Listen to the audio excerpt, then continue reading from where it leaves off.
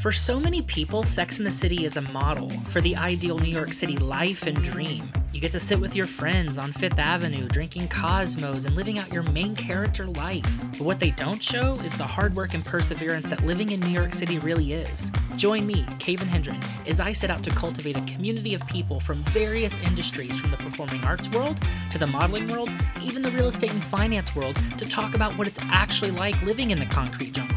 Along the way, we'll have thought-provoking conversation, share advice to each other, share advice to you, and don't worry, we'll drink a few Cosmos along the way. This is The Bradshaw Effect.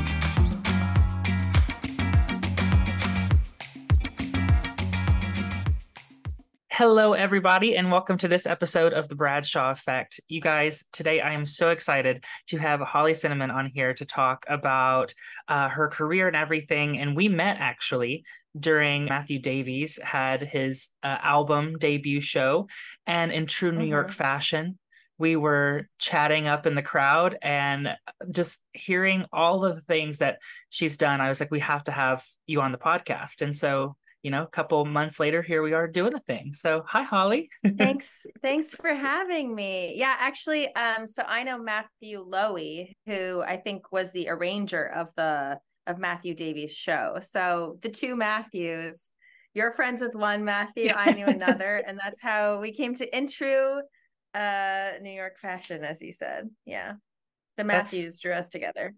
Exactly, and I mean that's what I love about the city. It's just because every time I feel like you go out somewhere, no matter what event it is, you're always going to run into somebody who knows somebody. It's just like you can hold the entire city of New York, especially our industry, in your hands and just like, oh, look at everybody. Especially in queer spaces. I feel like that night I ran into someone who we had just run into each other at like the last 3 concerts we both went to because they were all queer spaces. So we're like, okay, we need to be friends. We actually sat together because we kept running into each other at the same concerts. I love that. So why don't you tell everybody about your story of getting to New York? So I'm from Edmonton, Alberta, which is in Western Canada. And I guess the seed of it started when I was 13 and I watched Hello Dolly in the middle of the night at a movie marathon with my friends, and I fell in love with Barbra Streisand, and I decided that moment that I wanted to be an actor and a singer and on Broadway, and I was just in love with Barbra. I don't think I realized at the time it was a crush, but in retrospect it was like my first love. And so that was the motivation, I guess. And I started studying musical theater and then started directing devised theater. And long story short, moved from there to Montreal and then eventually moved from Montreal to Boston when I got into grad school. So that's how I ended up in America.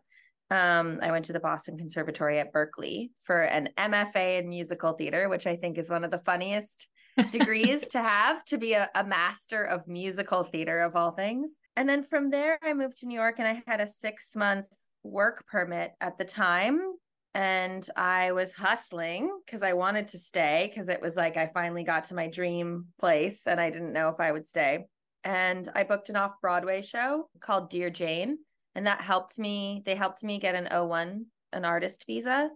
And then since then, I've been on various artist visas. And then within that first year, I also booked Marvel's Daredevil, my very first ever TV audition in New York, which we can talk about if you want. But which is wow. A wild story because I couldn't get an agent really because being on a 6-month work permit, nobody wanted to, even if they liked my work, they didn't want to sign me because they were like, we don't know how sustainable this is. You don't have a green card. So a bunch of great agents had turned me down. And then I met this guy at an open call who was starting his own agency. I think he was like 18, like 10 years, maybe even younger than me. Maybe not quite 10 years, but it felt like I was working with a teenager. No offense to him. I mean, he got me to where I am. So thank you. If you're out there listening to this, you know who you are. But he only ever got me one audition and neither of us knew that it was for a Marvel show. I thought it was because they have code names. So I thought it was they're for secret with their stuff. Yeah, it was called Ringside. So I thought it was for a wrestling movie. And it was my first ever film or TV audition. I went in, I was playing a girl next door. I was like, okay, I can just act like a normal person in the scene, like doing a meet cute, being like, oh, give me your number. I didn't know it was with an Emmy award winning casting director because I didn't know, and that's the thing, it's that like beginner's luck where you don't know things and that actually helps you. So I booked Marvel's Daredevil, and then I guess the rest is history. I got the agents that I wanted after that, and now I'm here. Funny enough, whenever we were talking, I was like, where do I know you from? Because I think that was like one of the first things I said whenever I came up to you. I was like, you look really familiar. I don't think I told you this because I didn't connect it. I was watching Daredevil at the time because I was trying to catch up on all the Marvel things. And I had watched your episode, and that is where I recognized you from. Because as I was doing my little research, getting ready for the episode and recording a couple weeks ago, I was like looking, and I was like, holy shit, that's where I know Holly from.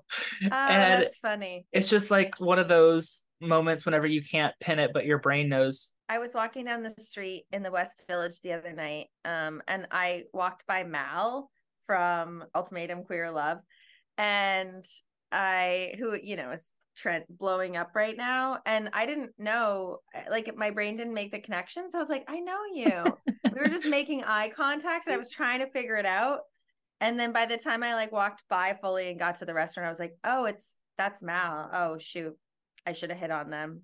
Missed my opportunity in the West Village. I have another West Village moment I could tell you about. I sing often. I sing to myself. I'm writing songs constantly, and I'm often just, even on the streets of New York, I'll walk down the street singing out loud, humming. I'm shameless about it, And I was walking home one night and singing to myself, and I just saw someone walking at a distance towards me, tall, wearing all black, very like clearly very femme presenting. And I was like walking, and I was still singing, and then as they were approaching, I'm like, oh, that's Anne Hathaway. And I just kept singing, and we were both alone on an empty street. We walked by each other. I didn't stop singing. We made full eye contact. I kept singing.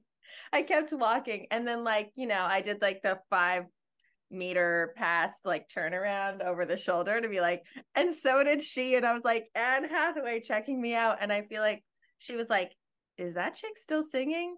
Yeah, she is. Okay, that's confidence. I respect it. So that's a great segue to kind of go into your music that I wanted to talk about. So whenever we met each other, you told me about your song Small Town Queer that you had done. Mm-hmm. And so on the train ride home after that show, I listened to the song, and holy shit, it is so good. So I grew up in Kentucky. So it has that sound that feel like that folk sound that I'm used to from growing up there, but also has this whole element of like my life where it is now kind of perfectly marrying itself together. Talk to me about that. Like, so when you were, not just that song in particular, but your whole song journey, what does that look like for you? Yeah. So I've been writing songs. I mean, I guess I wrote some kind of shitty songs since I was a teenager, but I really started writing songs since I moved to New York. And developing them with Matthew Lowy, who we met at Matthew Davies, or he was the arranger, I think, of Matthew Davies' show and musical conductor. So I've been writing songs for, I guess, like 7 or 8 years, like very in a focused way. That song, so that's my most recent single, and I'm going to be doing a full-length studio album at the same studio where I just recorded it. And that song for me was really like a throwback to my teenage years, and kind of something that's really potent in my music right now is like self-healing and looking at past selves, particularly like as a queer person. That's been an evolution. I have a song that I'm working on for this upcoming album that's about when I identified as pans and my experience as like a pansexual person. And then since then I identify as a lesbian more so. And then I have a song more recently that's about being someone who identifies as a lesbian who's then falling for someone that's like more trans masc or non-binary and is like moving towards masculinity and feeling like, oh, this is kind of hetero, and like I'm negotiating that as a lesbian. But Small Town Queer is like going back to the very beginning for me. When I was a teenager, I filmed a lot of the music video in my high school, and like in local places that I was physically, like over the holidays when I was visiting my family, that I was physically in during those years of my life. And it was really powerful for me to just represent that small town queer identity, that kind of in-betweenness where you do belong in the place that you're from, where there are parts of you that, you know, that's home, that's where you've grown up, that's where you live, that is your community. And then there's this other part of you that maybe can't feel at home now. I mean, right now, I think that's particularly potent, maybe even if it has felt like home and then those rights are being stripped away and it's feeling less and less safe every day, I think, right now for queer people in a lot of states and in a lot of places in the world. So it's that duality that both are coexisting, the sense of belonging and not belonging, because I think we tend to see things so binary and black and white, not just in terms of gender, but in terms of like red and blue in America, and like religious and secular, or, you know, urban and rural. And for me, it's a lot more complicated than that. So being like a rural queer person that's navigating that and maybe wants to go to New York someday, but hasn't saved up enough money to like make that journey, there's some things that feel like home where they are at the same time. So it's a little more of a nuanced struggle than just like I totally hate where I am and need to be somewhere else. There's more of an in-between thing that I really wanted to explore in that song.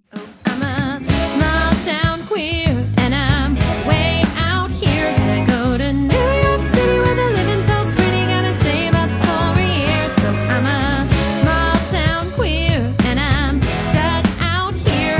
No one knows the real me, but I can feel me bursting at the seams of my Goodwill jeans.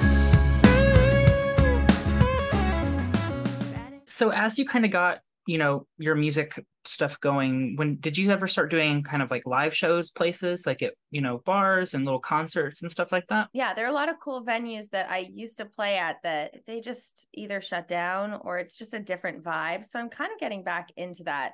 I want, now that I'm producing my own music, I mean, I produced 7 singles during the pandemic, and I never produced my own music before. So I got really focused on production.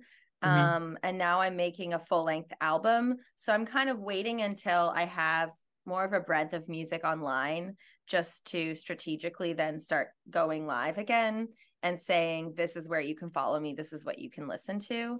So that's the plan. I love that. Or do you still have your toe dipped in, like, you know, film and TV, musical theater world right now too? Yeah, I have a tentative booking. I can't really talk about it, but everything's on hold because of the writer's strike. We're recording this in July. I don't know when this is going to come out, but currently there's a writer's strike. So yeah, I've been auditioning for a lot of theater, regional theater, and in New York, but I just booked a tiny part in a big movie. Tentatively. I mean, everything is tentative because of the strike. So they're like, sure, you're the director's choice, but who knows if and when, like, this is going to be made eventually, but things could change, you know. So yeah, so that's exciting. So I'm still working in film and TV. That's still mainly where I make my income. Music is my kind of soul side hustle right now. Absolutely. That's me with writing. While we're on talking about the film and TV stuff, you were just in an episode of Succession. Talk to me about that. What was that like? So I think it's important to frame it knowing that I was Shiv's stand-in for 2 seasons before I did that episode. Oh my gosh. Because that's such a big part of the experience. Oh, you didn't know that part? I didn't know that part, no. Yeah, so I was Sarah Snook's stand-in on Succession for seasons 3 and 4. I took that job during the pandemic in 2020. I came back to New York in the fall of 2020, which is quite early compared to when a lot of people returned to New York, and there was no vaccines, and a lot of the industry was still shut down, and not many shows had started shooting again. But in, I think, November, December of 2020, I through a friend who is the Logan stand-in who had scouted me on another set and said, oh my gosh, you look a lot like Shiv. If you ever want to be a stand-in, you would be a great match for Sarah. And I work on that set and maybe I can connect you. So when 2020 happened and, you know, I wasn't working as much, I was like, now's a great time to be a stand-in and have a consistent job. They actually hired us on a weekly contract, which was really lovely. So it was just a nice place to get to go every week and have a consistent job and see the same people and feel like I had a purpose in the world. So I shot season 3 with them. We went to Virginia together at the end of the season. That was lovely.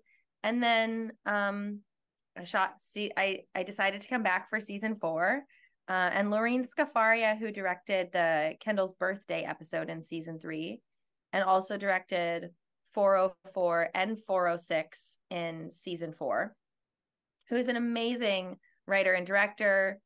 She wrote and directed Hustlers with Constance Wu and J-Lo, and wrote and directed The Meddler with Susan Sarandon and Rose Byrne.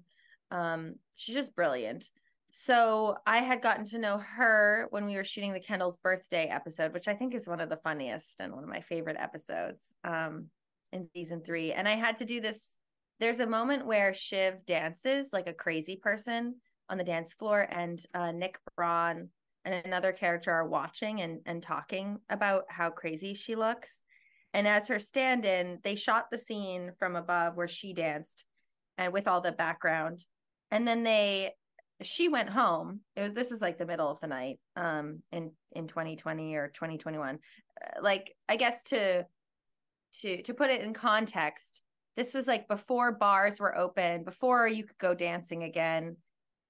Everything was closed. And then they shot the scene with me standing in for her, with him and this other character looking down and talking about her crazy dancing on a big empty dance floor. And I was like, I could stand here, and they could just look at for eye line. That's my job. Or I could dance. Like, I could just freaking dance like a crazy person. So I just danced, and I ended up dancing for like 3 hours by myself in this giant empty dance floor. And the whole crew was like cheering and watching and like, wow, yep, Holly's still out there dancing. Okay. But it was so liberating. And especially because we hadn't danced. Sarah actually mentioned that in an article when someone asked her about it. And she was like, no, my stand-in danced for even longer. And both of us were like, we just want to keep dancing because we haven't been able to be in spaces or on dance floors and, just let loose in that way. So yeah. So anyway, that's how I kind of got to know Lorene.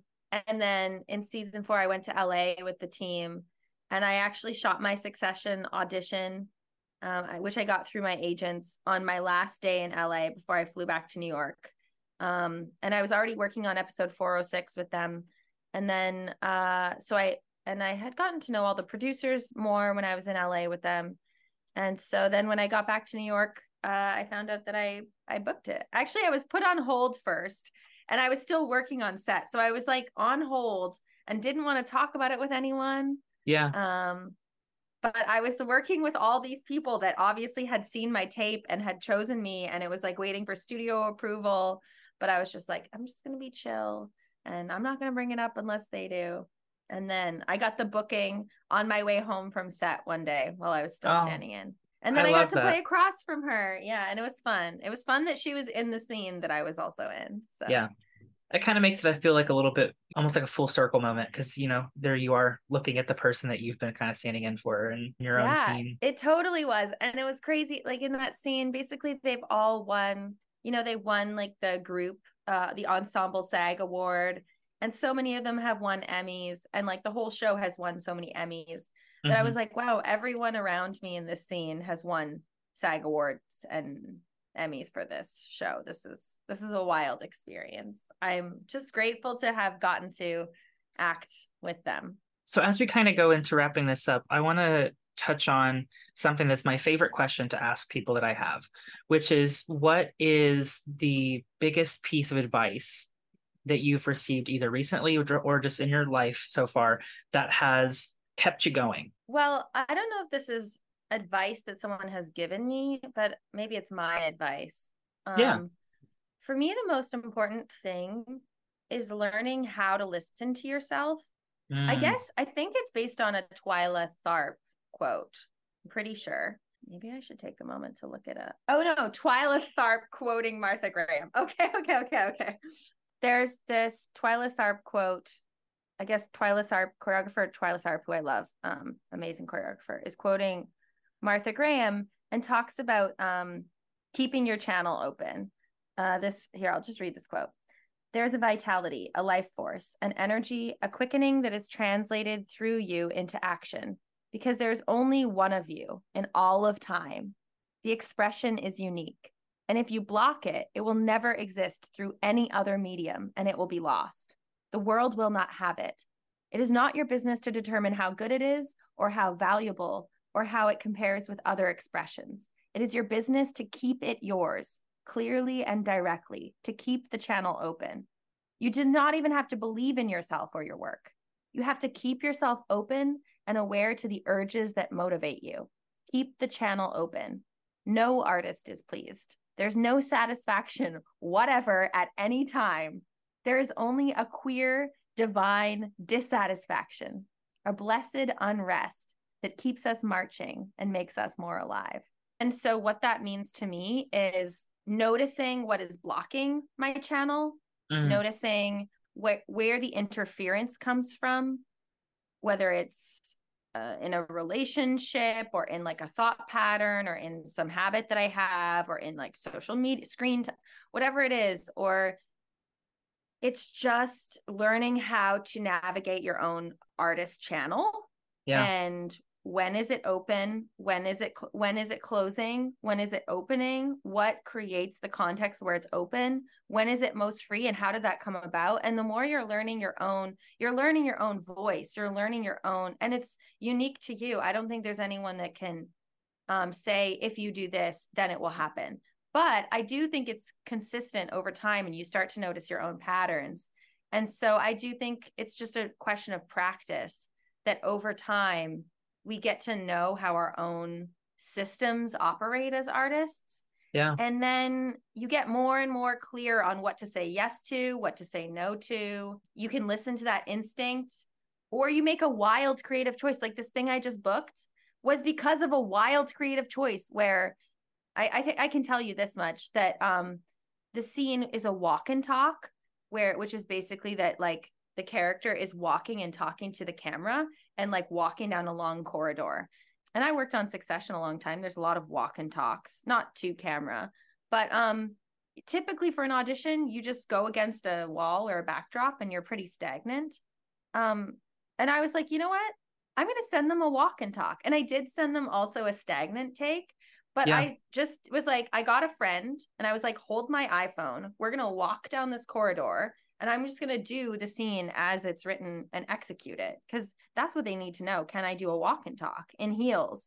And the casting director who called me and said that I was, the director's choice, was like, I just asked her, like, did you send the walk and talk? Like, and she was like, yes, we loved it. It was a bold, sometimes the bold choice doesn't work, but the point is it's me knowing in that moment, making that decision, is it time for a bold choice or is it not time for a bold choice? And how do I navigate that? And how do I listen to myself? And there's energetically something in me that's like, I don't know why, but today I just want to do the walk and talk. Yeah. So let's just shoot that, and she was like, it was so much fun. The director loved it. Like, that's why you got it, is because you made that bold choice. So keeping your channel open is my advice.